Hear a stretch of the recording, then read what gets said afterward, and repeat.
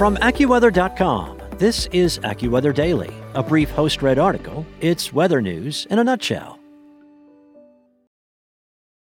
When you need mealtime inspiration, it's worth shopping Kroger, where you'll find over 30,000 mouth-watering choices that excite your inner foodie. And no matter what tasty choice you make, you'll enjoy our everyday low prices, plus extra ways to save, like digital coupons worth over $600 each week. You can also save up to $1 off per gallon at the pump with fuel points. More savings and more inspiring flavors make shopping Kroger worth it every time. Kroger, fresh for everyone. Fuel restrictions apply.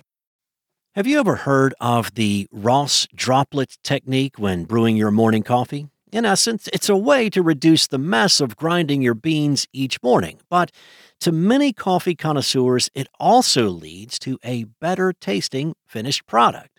When you grind your beans, it creates a static electric charge, and the coffee grounds repel each other like magnets with the same polarity. Adding a little spray of water to the beans just before grinding cuts down on the mess. Water acts like an insulator, dampening this effect. The theory was that by reducing static electricity, water not only kept the ground coffee from flying around or sticking to the insides of the grinder, it also prevented microscopic clumps from forming during brewing. Since water flows around the clumps rather than through them, it leaves untouched coffee and therefore flavor behind. In barista parlance, these clumps decrease extraction yield, or the amount of coffee that ends up in your cup dissolved in the liquid. In a recent research paper, 2 volcanologists repurposed a tool usually employed to measure electric charges on wildfire and volcanic ash.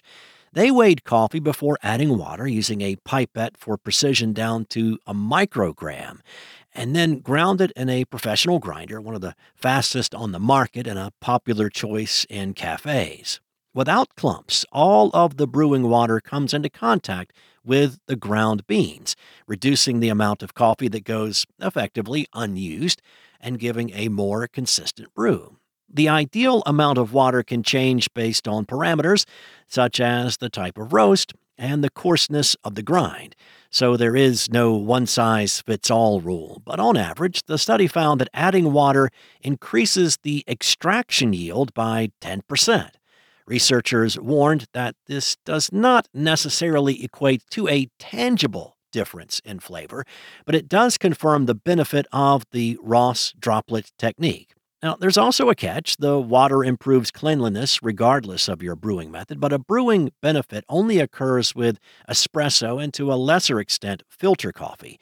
When using a French press or AeroPress, nothing much changes because given the coarser grind required with those, all of the water is already touching all of the coffee. Lance Hendricks, a coffee expert and professional barista who was not involved with the study, has tried to replicate the study's findings, though. He said the work makes a valiant attempt to demystify what is going on when beans are spritzed with water. But for more conclusive evidence, more tests with different grinder models should be performed. However, based on his own tests, he said he thinks the benefits are plausible. So, enjoy your morning coffee a little more and clean up a little less, and give the Ross Droplet technique a try with your next brewing attempt. Enjoy the rest of your day, and I'll be back tomorrow with more. Want to learn how you can make smarter decisions with your money? Well, I've got the podcast for you. I'm Sean Piles, and I host NerdWallet's Smart Money Podcast. Our show features our team of nerds, personal finance experts in credit cards, banking, investing, and more.